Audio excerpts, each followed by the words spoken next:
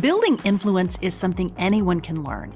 It's an investment you can make in yourself, and it can hold the keys to achieving your dreams and having the life and impact you want to have. I'm Laura Cox Kaplan. I've learned a lot over 3 decades about building and sustaining influence and how using it effectively can make a big difference in your life and career. Here on She Said podcast, we're digging into the different dimensions that help us build and sustain influence. If you thought being an influencer was just for social media, think again. Whether you're starting a business, raising money for a cause, negotiating a promotion, running your household, or trying to connect with those who don't share your views, understanding and using the different dimensions of influence will increase your chances of success, whatever your goals may be. Listening to She Said podcast is a smart, efficient investment you can make in you. I'm really glad you're here, and I'm excited we're on this journey together. Hey friend, welcome to this bonus episode of She Said podcast. The month of November has been an incredibly busy one for me, with lots of great events and lots of great opportunities to talk about what we talk about here at She Said podcast. I am truly honored and grateful to be your Sherpa of sorts as we navigate so many topics related to career and personal development, and particularly those practices that help us build and sustain influence in our lives. And I am especially grateful to you because you send such great feedback and perspective on your own journey. And I love hearing from you. I am really grateful when you reach out. Increasingly now, though, friend, I am doing more in-person events, which I love. And I especially love having a chance to meet listeners of this podcast in person. And I'm really excited to be doing more of those kinds of events next year. But there is a flip side that occurs when I double the amount of work that I'm taking on, and that means that I have to take more breaks, and more importantly, I have to really plan for those breaks in advance before I hit a wall. And the reason why I'm telling you that is because there's an important message here. When I don't plan well enough in advance, I tend to hit that wall pretty hard, and I suspect you probably struggle with this as well, especially if you're building a business with limited resources and, of course, always limited time. You're, maybe trying to balance the demands and the joys of motherhood and parenting, along with building a business and building a career. It can be a lot. This past week, as I was reflecting on all of this and I was starting my holiday prep, I went back and I listened to one of my favorite episodes that is focused on the importance of self-care. But what I especially love about this particular episode is that it brings out some other important dimensions about why that investment in yourself matters so much, and why that investment, even and especially when your time is stretched, as it often or always is during the holidays, why it can make such a big difference for you and for those that you care about. So as I do my best to take my own advice and take a quick break before jumping into some amazing interviews that we have coming up in December, I'm sharing a bonus encore episode with you this week. This episode features a dear guest who I have loved since we were first introduced about 3 years ago. I have become a devoted follower of her terrific content and books, and she's joined me here on She Said podcast twice already. Many of you also know and follow mom blogger and author Carrie Kompakis. She is truly fabulous, and I always find her clear-eyed approach to motherhood both affirming and uplifting, and not to mention just plain helpful. Carrie can often present concepts in ways that just cut through the clutter and the noise so that you can really see the real issue. So I'm recycling this conversation with Carrie from earlier this year for a couple of reasons, and not just because I love it. The first is because her latest book is called More Than a Mom. It also makes a fabulous holiday gift, and I've included a link to the book in the show notes. In the book and in our conversation, Carrie underscores the importance of self-care, but she does it in a way that is consistent with how I talk about investing in ourselves and why it matters related to building and sustaining influence here on this podcast. How we talk about how that investment can sometimes feel selfish when in reality, it's what we must do in order to effectively invest in others, including our children. That is especially true as we do all the things that we need to do to create these magical celebrations during the holidays. Carrie also shares advice in this episode that I needed to hear again, and I thought you might get some important value from it as well. So give it a listen and let me know how Carrie's perspective on self-care strikes you and how you plow through the rough spots, especially around the holidays. So friend, here is my encore conversation with the amazing Carrie Kampakis. Welcome back to She Said, She Said. Oh, thanks for having me back. I'm so happy to be here. Well, I'm so delighted to have you. You and I met for the first time back in 2020, right in the middle of COVID. We were introduced by a wonderful mutual friend of ours. My life has been richer as a result of that, and I know your legions of fans feel the same way. Oh, well, I feel the same way about your work. I love reading what you're doing and just seeing your videos. It's just, you're so uplifting. Thank you. The podcast too, everything, and even the people you have on. I love your work. Thank you very much. Well, present company included, and I am so happy to have you back. So this week, we're here to talk about a new book. I'm always excited about your books, but this one in particular, because it aligns so beautifully with a topic that we've been talking about here on She Said podcast, which is this concept of investing in ourselves. So Carrie, tell us about More Than a Mom. That's the title of the new book. Why this book? That is a great question. And, I think that it's not only just the circumstances we're dealing with in our world today, but it's probably has a lot to do with the stage of parenting that I'm in. Mm-hmm. My oldest daughter's a freshman in college, so I've been doing this about 20 years. And, I think the big thing is just you get to be this age. I'm almost 50. I'm celebrating my 50th birthday this summer. Oh, happy birthday. Yeah. And, and you might relate to this, but my dad put it well. He's like, the older you get, the more your body dictates what you can and can't do. And I think, I'm just looking ahead and I'm thinking, I've got to really start taking care of myself inside and out. I'm like, what is my second act of life going to look like? And what am I envisioning for myself? And it always helps me to have kind of a vision I'm working toward. And the vision I'm working toward in the next 20, 30, 40 years, God willing, if I'm still here, is just to be a healthy grandparent and, be a help to my children when they're at the age that I am, because I know how overwhelming it is to be a mom in this season of life. And I'm like, I want to always be an asset and a blessing and to be able to support my children. But to be able to do that, I've got to be healthy myself. And so, the book before this, as you know, was Love Her Well.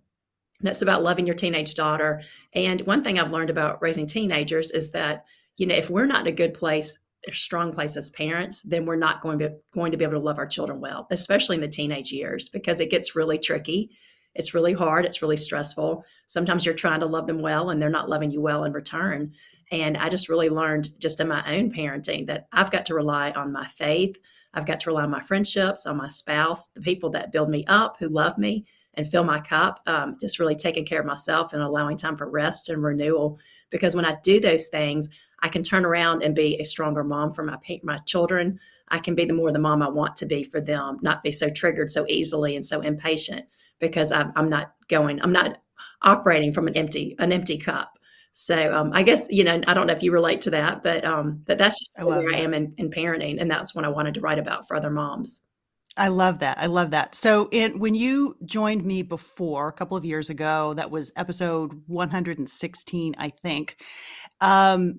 we talked a little bit about your background, how you got where you are, and also the fact that you're the mom of four, Right. four daughters, including a daughter who is now in college.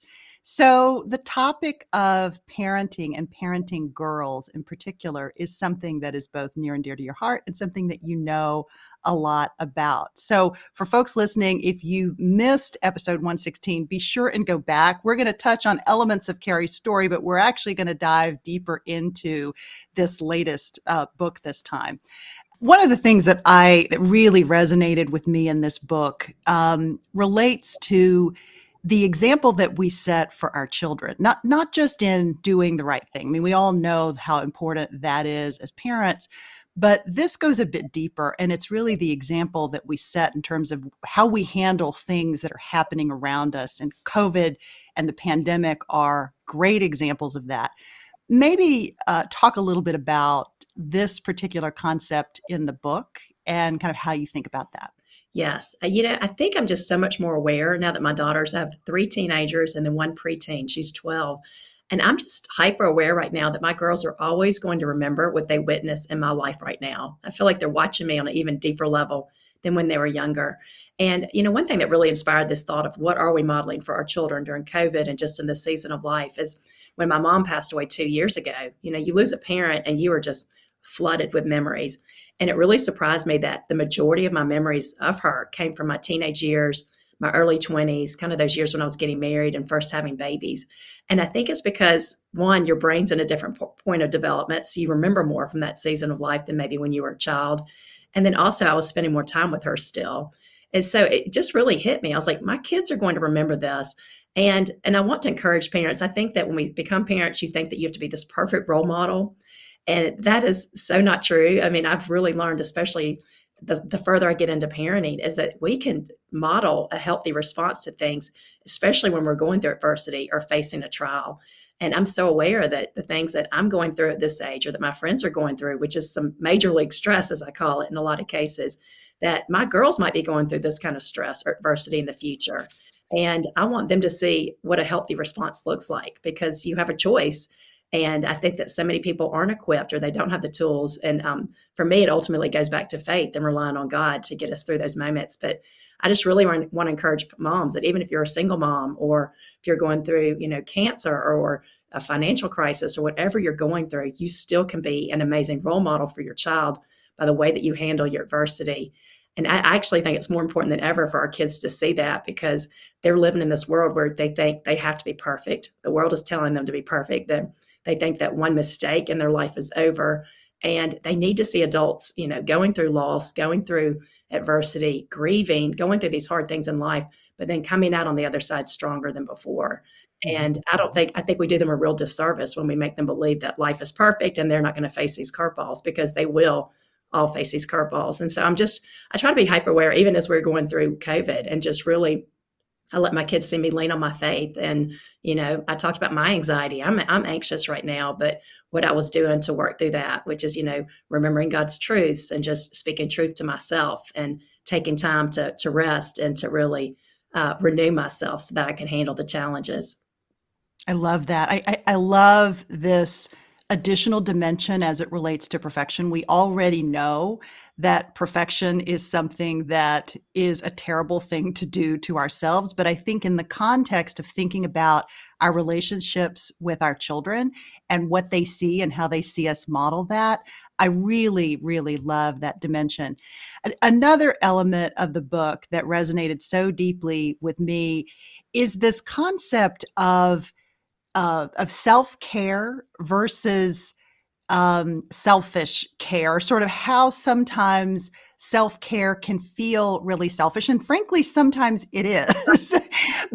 but talk about getting the balance right and why self-care is such an important component of being a good mom, a good partner, a good friend, et cetera, et cetera. Yes, I think that's a great question. And I had a counselor friend, and she said she really liked that part too. And I think we just live in a world of extremes. And so when it comes to self-care, especially it's such a buzzword these days at self-care, a lot of people just roll their eyes like, oh yeah, that's an excuse to go take vacations and take bubble baths and all that. And I'm like, there is probably, there are some people you could use self-care as an excuse for anything. Like, well, my kids are stressing me out, so I'm going to leave my family, or I'm going to go, spend more time with my friends than my family because this is self-care. So, you can definitely take it to an unhealthy extreme or an unhealthy direction. But then, I think that we live in a world where either, one extreme is self-care becomes self-worship. It's really all about me, and it's all about how I feel. And maybe we're not, being the parent we need to be. But then there's also that element of self-neglect where, we're being a martyr and we think our job is just to serve the people around us and our needs don't matter. And there's really got to be a healthy in between.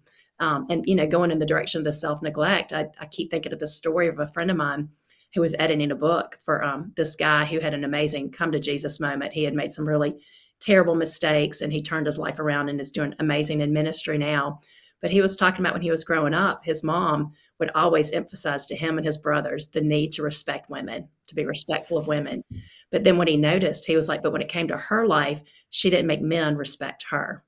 And he saw that disconnect. And I think that that's sometimes what can happen to us as women is like, we're valuing other people and other people's lives above our own. And as we've talked about, you really can't pour out of an empty cup. We've really got to restore ourselves. And I don't know if I believed that when I was a young mom. And even 5 years ago, I'd say, I'm not sure I would have written this message 5 years ago because really, yeah, I just remember when people talking about self-care as a mom, like when I was a new mom, a nap made everything better. Just having a day to myself made everything better. I was rejuvenated and I felt like that was all it took. Well, then your children back then, your children were smaller and the problems were proportionate to their size, right? Yes. And as you know, the older your kids get, little kids, little problems, big kids, big problems. Precisely. And so it just becomes more emotionally draining. It becomes more mentally draining. A lot of their problems are not quickly solved. And so you're like, okay, how can I try to have some semblance of peace and joy and hope, even in the midst of a trial when I don't know how this will end up or where this trial is going. And it's really hard. And I think as our kids get older, we realize how much inner strength we need as women. And it amazes me. I think women do have so much inner strength and so much potential to become really strong. And so I think that component of our life becomes really important as our kids grow up, because I just think about myself, like I not only want to be strong for the things that I'll go through, I want to be strong for the things that I know my daughters are going to go through. And I want to, you can't do that overnight. Those are things that we have to gradually cultivate, that inner strength, so that we can be that loving support to them. And yeah. The emotional piece takes so much energy. It takes so much more energy than I think when we're first having children and we're young moms. It's hard to appreciate the energy that's required of the emotional demand. Even when your children are really like thriving and doing great, they're still normal kids and they're going to have challenges and disagreements and problems and all those sorts of things to navigate. And I find that the amount of mental and emotional energy that takes is still sometimes kind of stunning to me. Yes, I agree. And I think too that women are just intuitive, and that is such a gift. But I think that sometimes I'm like, my husband and I have these conversations like these if I die jokes, and I'm like, if I die, worry about this one. She might look good on the outside, but she bottles things up. And so sometimes we just are intuitive. Sometimes we know something's not right with our child. If we sense these things that I don't think our husbands always do. And it's a gift, but it can also make us worry even more. And I think that we, when our kids are struggling, we don't necessarily get over it as quickly as maybe a man would. And a story to illustrate that is a friend and I were talking, and she's like, my husband and I were both really worried about our teenage son. And we had this conversation and we agreed that this needed attention and all of this. And she's like, 2 minutes later, he's whistling around the house. He has moved on from that conversation. Like, I was still worrying about the conversation. And I'm like, I totally relate. Like, that's how I am too. You're still thinking about it.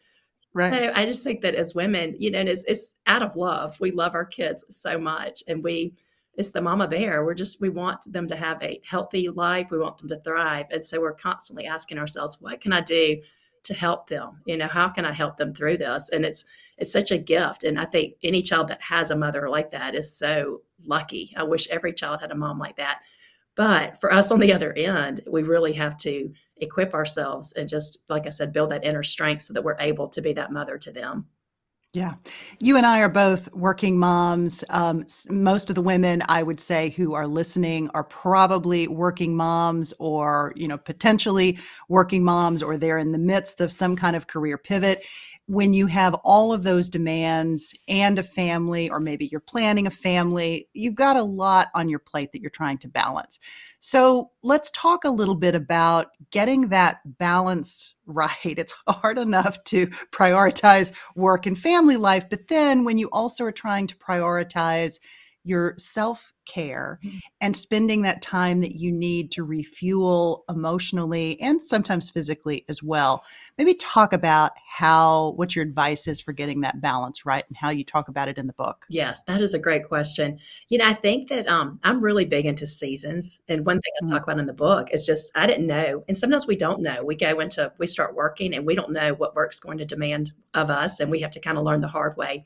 But when my first book came out, I just accepted every speaking invitation I got. I was traveling, but I'm an introvert by nature. And I know this about myself now. And so I can't do things back to back. Like I need time to recharge and decompress at home. At the same time, I was writing another book. I'd agreed to another book. And so I was just, I was running ragged. I was trying to be a mom to 4 little girls and do these speaking events and write a book. And I finally asked an author friend of mine, I was like, how do you do it all?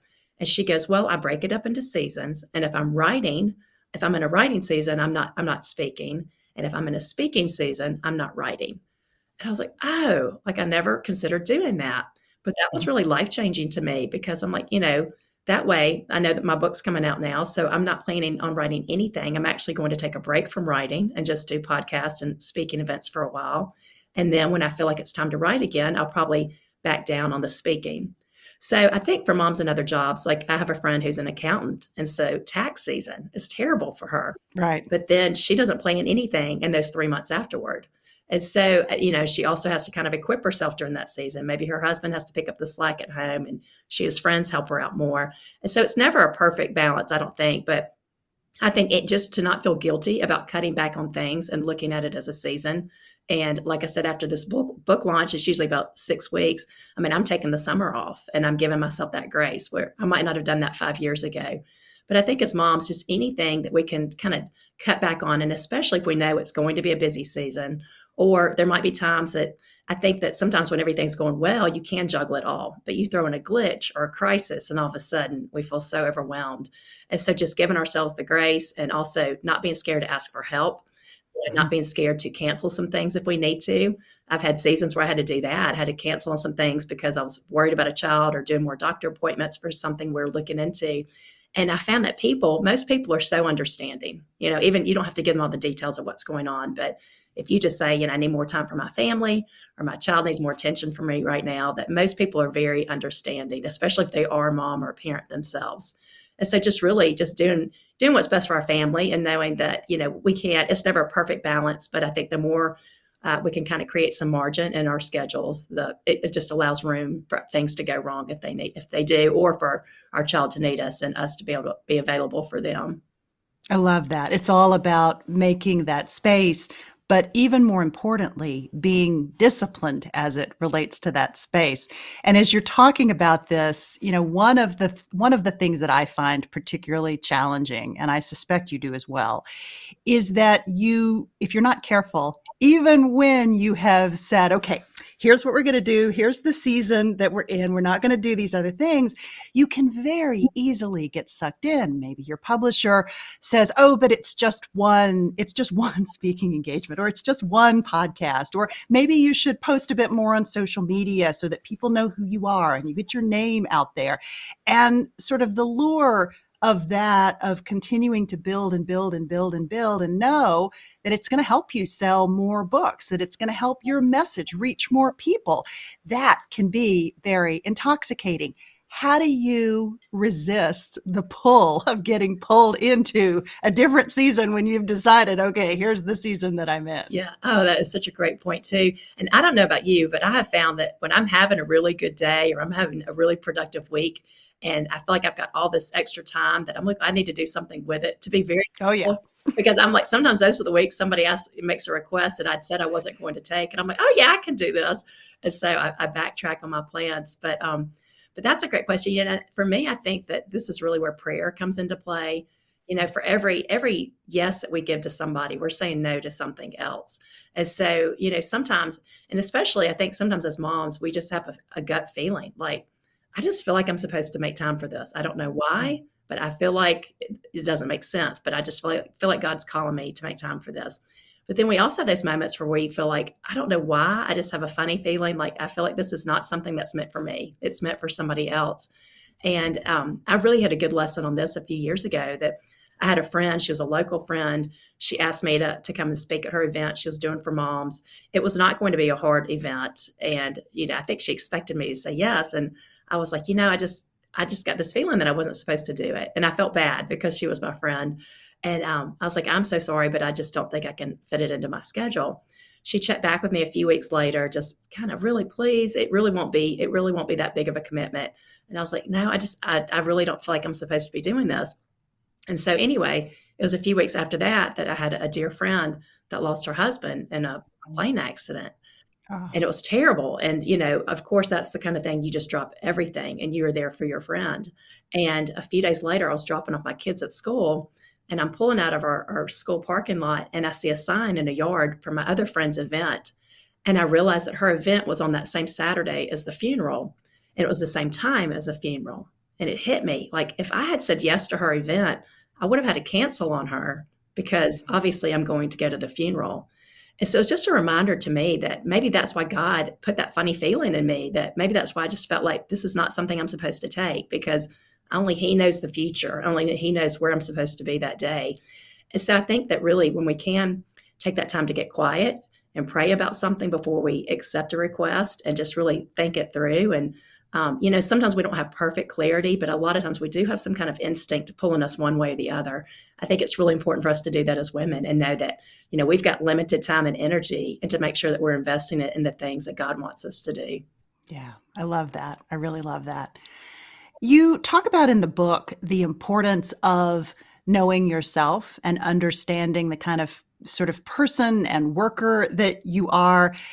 You are a big multitasker. You are a self-professed multitasker. I know that is something that will resonate with lots of the people listening. It certainly resonates with me. I get a lot of fulfillment out of productivity. Mm-hmm. It's a blessing and a curse, as you, I know, would probably acknowledge because you talk about that in the book.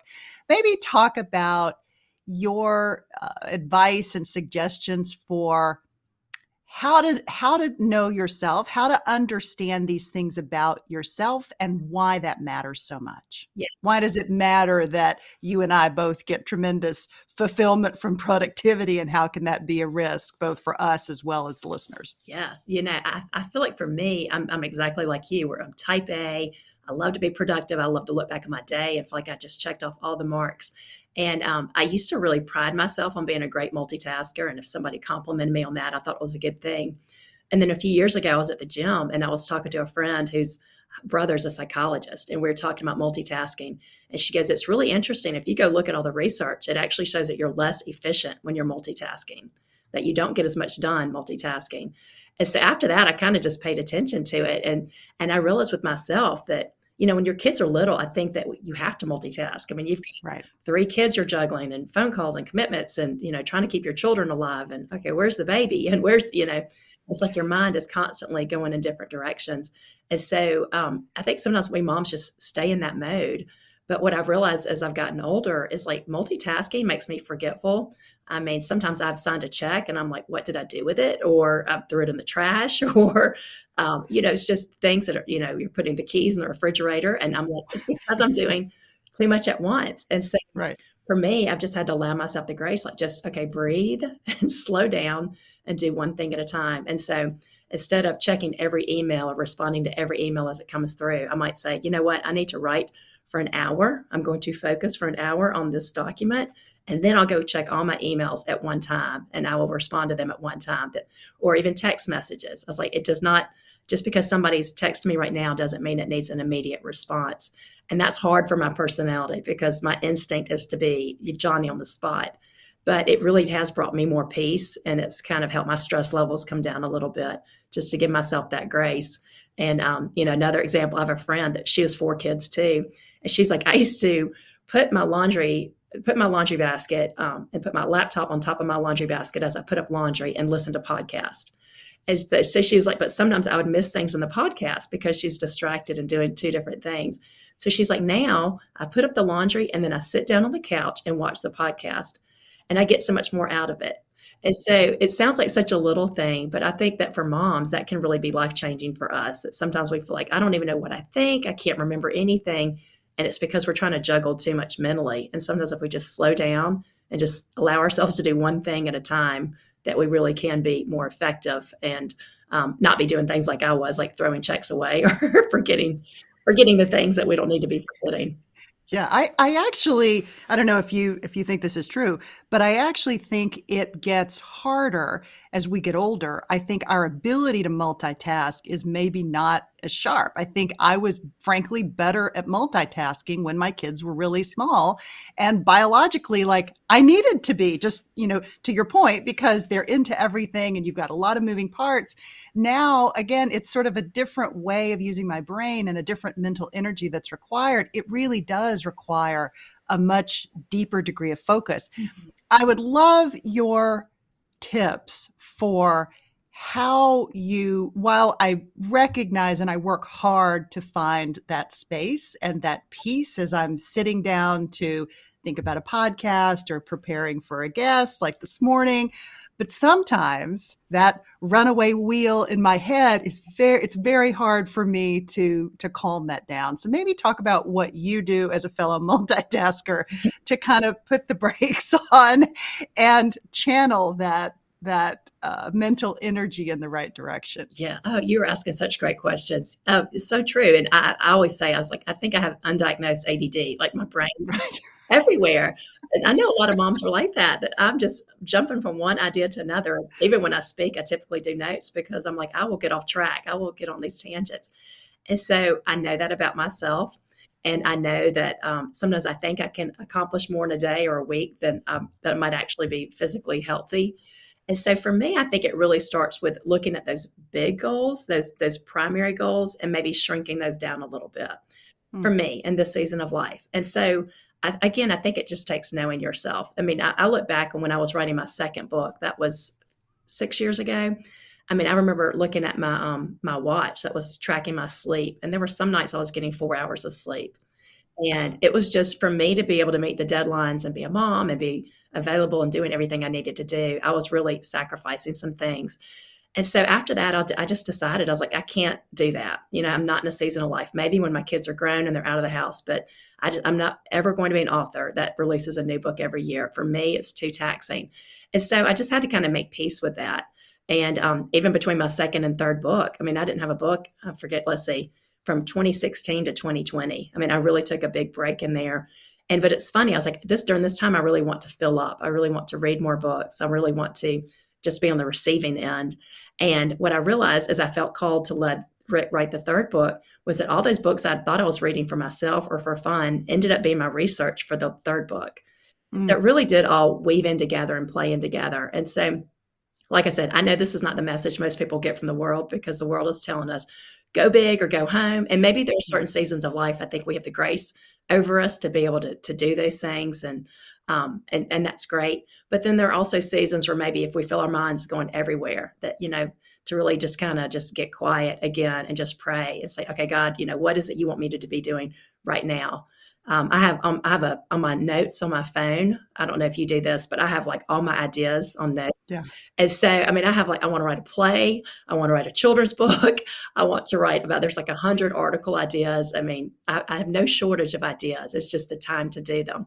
But for me, it's kind of given me a way that if I have a random idea about this children's book I want to write or this play I want to write, I'll go put it in my little notes section. And that way I know it's there. It won't be forgotten.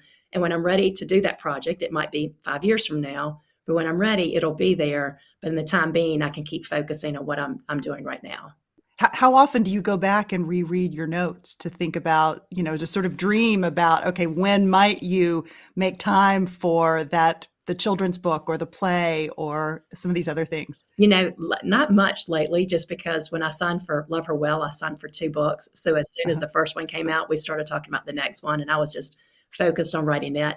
But that is why I'm kind of excited about after this book launch, that I'll have a little space there. I was like, I'm not committing to anything for a while, and I want to just go and maybe do something creative and just allow space to me even try something new that I haven't done before. Yeah, I love that. I absolutely love that. So we talked about the last time you and I met, we talked about your career trajectory, and it's an interesting one because I have been doing a series of conversations with the Southern Cootery, which you may know, based in Sea Island, Georgia. They're an amazing network of creative entrepreneurs and founders. I think you may be friends with Whitney Yeah. Wise Long, potentially. I know she's a big, big fan of yours, and she is amazing, also from Alabama originally. But we've been talking about, different elements of career and business pivots and growing and evolving in our careers. You started out in communications and public relations, as I recall. But before you launched your business, you actually got your MBA. And I'd love for you to talk about maybe the value that that had in creating a very different business for yourself. Because while, we talk about the writing and it comes from divine inspiration, including from your children. But at the same time, like, this is a business that you're running too. You have a blog, you have a book, it's paying the bills. Let's talk about the value of having that MBA and that business experience and expertise under your belt, as well as the writing experience. Yes, another great question. And yeah, I think that it really just goes to show that nothing goes to waste. Anything, and I'm even telling my children this when whatever they major in college or whatever job you get, like, it all builds, and you all learn, you learn things from those, every experience that will help you in the future. But I've always been very creative. I definitely more right brain. My husband is the opposite. He's more left brain. And so we make a good match. And long story short, after we got married, I was freelance writing in Huntsville, and his dad had offered to send him back to get his MBA. And so this is how the MBA came about. So anyway, so I'm just one of those get it done girls. And so Harry didn't really act on it, but I'm like, your dad is offering to send you back. You need to do this. So I called the director of the Alabama MBA program. He made an appointment to come up to Huntsville. And I think in my heart, I'd always kind of thought about getting an MBA, but I was like, I just don't know. I don't know if I ever could really do it, but I'd thought about it before, kind of a bucket list type item. But anyway, he came and the director was talking to us about the program. I was just asking lots of questions. And at the end, he was like, I think both of you should do this program. I'm like, what? I'm like, I was a communications major. Like, I haven't even taken a finance class. I know nothing about business. And he's like, I think both of you should do it. We just had our first husband and wife team graduate last year. And Harry, after he left, was like, okay, I will do it if you'll do it with me. And I'm like, Harry, I can't do this. I mean, this is so not my wheelhouse. And he's like, I'll help you. So anyway, we did this, weekend program, year and a half. It was a great experience, but it was so hard. I mean, I wanted to quit so many times early on. And I really was about to quit after this one class. I mean, I just left in tears. I was like, I can't understand this stuff. But the one thing I kept imagining was Harry graduating a year and a half later and me being so jealous sitting in the audience watching him graduate with all of our MBA friends. So I stuck with it. I think it definitely helped me. But for me, it just helped me think more logically. It helped me just looking at things from a business aspect. And my husband, that comes very natural to him, but it did not come naturally to me. And so I did launch a business after that. I sold children's prints for a while. And I think just the marketing, knowing the marketing and not being scared of that part. And how I probably have seen it come into play the most in the business I have now is just understanding the business part of it, but really understanding the part that comes after the creativity. That, the writing a book is creative and it's fun, but so many writers hate the marketing part. Like they're like, I hate that part. And I really love that part. To me, that part is easier than sometimes the actual process of writing. But you got, everything is a business. And so it really has come into play. Not that I go and crunch numbers now, but just knowing like what's worth my time and energy. Just kind of knowing, I remember learning in a marketing class about grassroots effort. And I feel like that really has come into play in my business, that it's a lot of just grassroots word of mouth that, sometimes we don't have this great business plan, but it's just like the mom network or it's the Bible studies here. And so just kind of understanding those things, I do think helps you just have that business mindedness can help you in any business that you're doing, even if you're not actually using those skills. To that point, too, I mean, what you said really resonates with me, because this idea of a grassroots movement where when you understand how to market a product and you also understand the importance of connecting directly with your potential customer, or in your case, your potential reader, it's really sort of where that magic ultimately happens. Maybe what advice do you have for other entrepreneurs who are maybe engaged in their entrepreneurial journey or who are contemplating it, maybe fellow moms who are thinking about something similar? Maybe what advice do you have for getting started and starting a creative business like you've done? Yes. I think that, the one thing is to think, what are you passionate about, but also what breaks your heart too. And I think this is a good question that they use this in writing, but I think it can apply to a business too. But an editor once told me that they tell writers to ask themselves, what's the pain? What is the pain that people are feeling? So for me, it's like, what's the pain in a mother's heart when she's going to bed at night? What's keeping her up at night or waking her up in the middle of the night? And whatever it is, like, write to that or speak to that. And I think that we live in a world where you feel like you have to be flashy and shiny and just this amazing online influencer. And you can get a lot of followers like that. But I personally like the people that feel more real and more down to earth and that are really speaking to those real life issues that you might talk about over coffee with your friends. And so I feel like for me, those are the kind of moms that I attract, the ones that are, I had a marketing person and she's amazing that we were just having a conversation about 6 months ago. And she was like, you need to be doing reels, these Instagram reels. Right. And I'm like, I watch them and I just tell my husband, I was like, this is just not me. I would feel like an idiot doing this. Like, it's just not me. And so I'm not going to do that. But I know that it works for some people. And I know that's what a lot of moms like, but that's just not my personality. And that's not true to who I am. And so I think it's just really important to just think about who's your audience. One thing I'm always asking myself is, how can I help people? What can I do to help other people? And I feel like the gift that I can provide is just simply that I've been doing it for 20 years. So a lot of the moms that are following me now are behind me and they're just looking for advice and guidance and stories or just assurance that they will get through this hard season they're in. But I also think I'm just so fortunate that I had great parents. My husband had great parents. I made so many awesome counselors. I made awesome moms at all these speaking events I go to. Like, I have just been poured into by a wealth of different resources and people who are just really wise parents, wise people. They've helped me grow so much in my faith and just my understanding and just the work that I'm doing. And so I really see myself as just a conduit. Like, how can I take all the stuff that everybody's given me and just pass it on to others? Or, even with the faith component, I was like, I spend my life, looking at Bible verses, thinking about which one's going to go in my book. And just a lot of people don't have that. They don't know where to start. And so like, how can I take these gifts that I've been given that have helped me so much in my life or my faith journey or my parenting and share it with others? And I think when you really look at it at that point and don't worry about the followers or the likes, and that's hard to get over. And I realize now, I wrote 3 fiction novels before I ever got published. And I realized I needed that rejection because it just prepares you for rejection as a writer, that sometimes you write an article and you spend days or a week working on it and it gets no traction, or a podcast or whatever, and it doesn't get the response you hoped it would. And then sometimes you write something and it resonates and you don't know why, but it hits moms in the heart and it does get that traction. But it's really tempting to want to just do only those things that are going to get a lot of likes or get a lot of traction. And I don't think that's the way to go, because there have been many things I've written or posted that I'm like, I know that this is not going to get a lot of likes or attention, but I just feel like this is what God's calling me to do. And I'm just a big believer. If we just stay obedient to what He's calling us to do, then He's going to lead us to that plan that He has for us, and that path that ultimately is going to be so rich and meaningful and fulfilling. And it'll bring the right people in. I'd rather have 100 of the right people than 10,000 of the wrong people following me.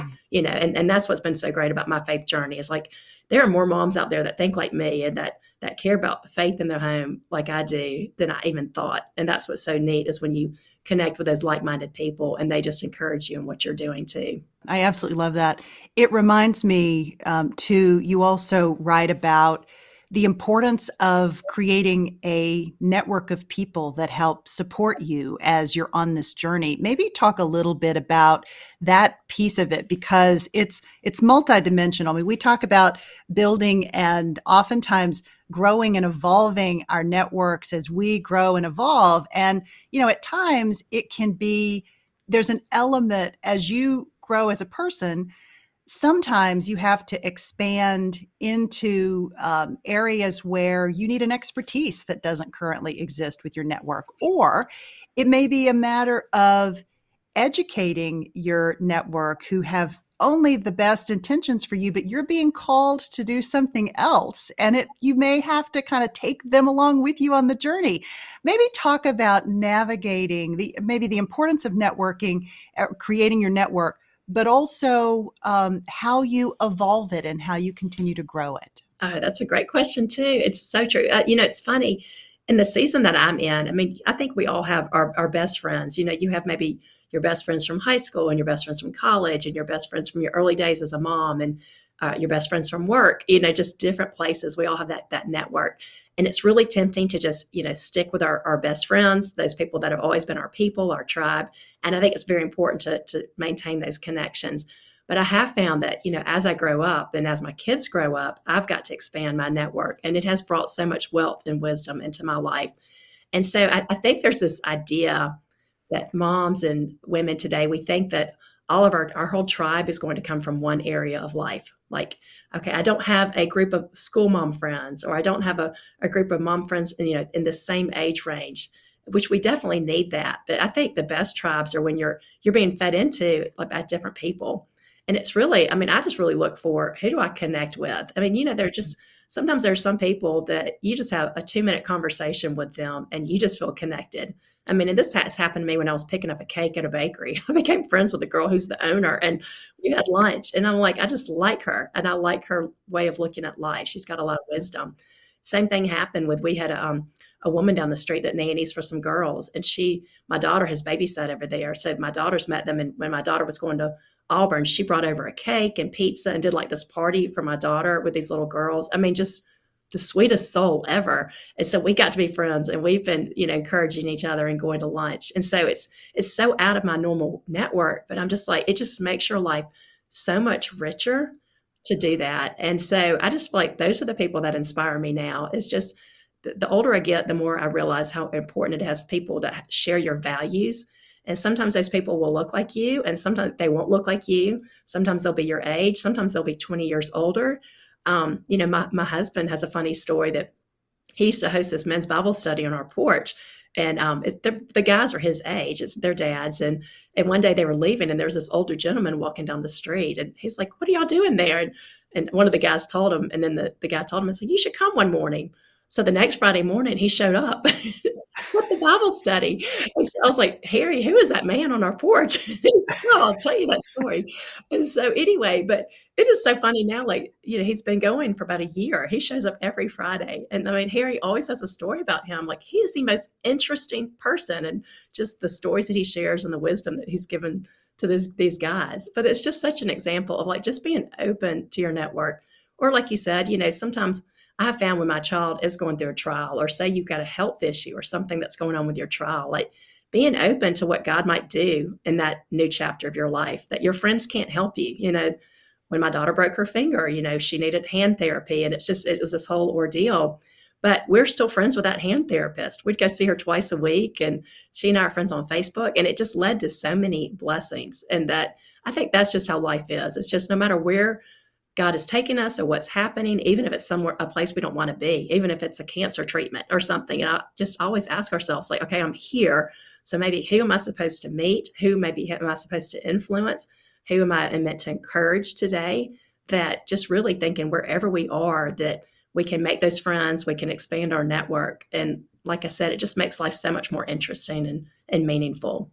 It absolutely does, but it also requires that investment of time, right? It doesn't, it can just happen, but it can only happen, as you just said, when you're open to it and when you allow the space to do that, when you're not so so scheduled and multitasking to such a degree that you're not allowing the time for that. I mean, I really feel like I went through a big part of my life, sort of pedal to the metal, nose to the grindstone, and not really allowing for that opportunity to really grow sort of much more organically, if you will. And so I feel like that those are, again, maybe it's a matter of seasons. Maybe it's a matter of when you're in a different season that there's more of an opportunity. But it is also, as you write in the book, a form of self-care, which I thought was such an interesting way to think about that. Yes. Oh, I think it's one of the biggest forms of self-care because, again, I think when we are feeling more like ourselves or learning new things about ourselves or growing as people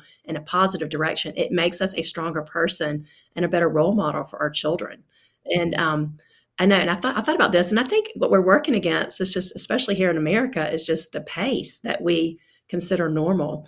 And this always stuck with me, but I shared in the book, but my husband's Greek Orthodox. And so we have the priest here in Birmingham at that church. He worked in Greece for 10 years. And we did a family trip to Greece 5 years ago. My kids have not stopped talking about it since. We're talking about going back this summer, God willing. But we just, it's just amazing to see a different lifestyle and a different way that people live. And I always became enamored. I heard about this island called Icaria over there, where they have an abnormal number of people that live to be past 100. And they don't have all the diseases and cancers. They just don't have a lot of the issues that we have. And so it's a blue zone of the world. And it's very interesting if you go study the blue zones, but they're the healthiest regions of the world where people live to 100. They don't have a lot of the issues like we have here. But what his priest said kind of went to what I was reading about the blue zones and just the European lifestyle in a lot of places. Was he said, I was like, what's the biggest difference between working in America versus working in Greece, or just between the two countries? And he goes, it's very interesting, but I think it's the pace. And so he said, if I saw a friend in Greece that I hadn't seen in years, we would drop everything and go have coffee for 3 hours. Because if I saw an old friend here in America, we would exchange numbers and we would talk about going to coffee, and that might or might not happen. And I just kept thinking about that after he left our house. I was like, we can't drop everything because we're too packed. We have too much scheduled in every day, and we don't leave time for those little interactions or those conversations or just drop everything to go have coffee. And it happened again the other night. I actually just did a podcast with a Greek Orthodox priest out in San Francisco. And when we were talking about the podcast, he's over this Ionian village, which is a summer camp in Greece for the youth all around the world. And he was like, gosh, I've just been so busy lately. He goes, I don't know how in Greece I can go have coffee with a friend and not even be on a time frame and still get everything done that day. And I can't do it here. And I was like, I think it's the pace and the expectation of what we try to accomplish every day. So I don't know. I think those little things have just really turned my mindset to like, maybe I've had it wrong all these years. Maybe my productive nature, my type A personality, which actually matches the personality of America. I think it's, America's a type 3 Enneagram. And so when you have that personality yourself too, it can be a good thing and it can make you look like an achiever or make you accomplish a lot. But maybe that's not always so good for our health or our well-being. Yeah. Carrie, one of the other things you talk about in the book that really resonated with me is this idea of we have to grow up and learn to mother ourselves. And I know you talk about this from a very personal standpoint. Maybe talk about what you mean by that and how you write about that in the book. Yes. I mentioned earlier that I lost my mom 2 years ago. And I'm kind of ahead of some of my friends because I was the fourth child in my family. So my mom had me when she was almost 40. So I think sometimes some of the things I've been through, some of my friends haven't been through yet, but it's coming, unfortunately. But what I realized is my mom was really sick in the last 4 years of her life. And so, when you're dealing with your own health crisis or issues, you don't have time to go mother. You can't mother people like you used to. And I look back and I'm like, man, it used to drive me nuts. And my mom would nag me if I had a cold. She'd tell me, go see a doctor or go do this. And then once she couldn't do it anymore, I was like, man, I miss that. And I realized that as we lose our parents and as we lose that generation that raised us, that generation that looked out for our well-being, like we're looking out for our kids right now, there's nobody telling us, go to the doctor. I mean, my husband does, but it's not the same as your mother. There's just nobody. There's your dad is not saying, okay, you have oil in your car, do you need to get an oil change? It's just those little things that can kind of drive you nuts when you're growing up, but you look back and you're like, you really miss it once you don't have those people in your life. And so I realized the importance of mothering myself. And really, I'm like, if I don't do it, who's going to do it for me? And so if I cancel a doctor's appointment, nobody's holding me accountable for that. And I was mentioning to somebody the other day that the whole irony of me writing this book is that I'm still struggling with so many of these concepts. You know, if I have a doctor's appointment for my child, I would never cancel it. But I've had this wellness appointment where she's helping me with my vitamins and my hormones and some things that are off. It's very important, and I know that, but I've canceled it twice because I'm like, oh, I don't have time right now. And I'm like, I'm totally a hypocrite based on what I'm writing, but I know I need to do this. But I'm like, I can cancel and there's no ramifications. Nobody's nagging me to go reschedule. And so it's really important for us to mother ourselves internally and externally too, because we're losing that generation. Yeah, absolutely. That whole idea of self-management, it's really that sort of bigger picture of learning to manage ourselves. And as we talk about on this podcast, we're focused on building and sustaining influence in our lives. Like a big piece of building influence is actually learning to manage yourself, learning emotional control, learning to be disciplined. I mean, all those sorts of things that we all know at a big picture level, but sometimes sort of breaking it down in a granular way, I think is so important. And that's a really, really powerful message that you just delivered. Carrie, I am really grateful to have you here. I'm grateful for your work and really enjoyed the conversation today. Oh, thank you, Laura. I loved it too. And I've been looking forward to this all week.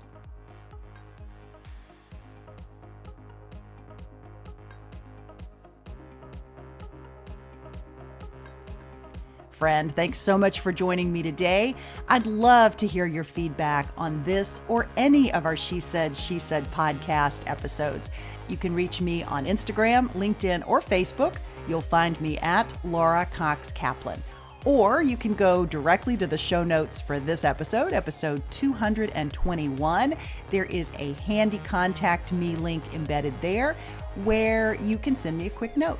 And if you have an extra minute, please consider jumping on iTunes and leaving me a review. Those reviews help me continue to improve this content so that it's more valuable for you. Plus, it's what friends do. I would be so incredibly grateful. I'll talk to you again next week. Until then, you take care. She Said podcast is produced weekly by She Said Media.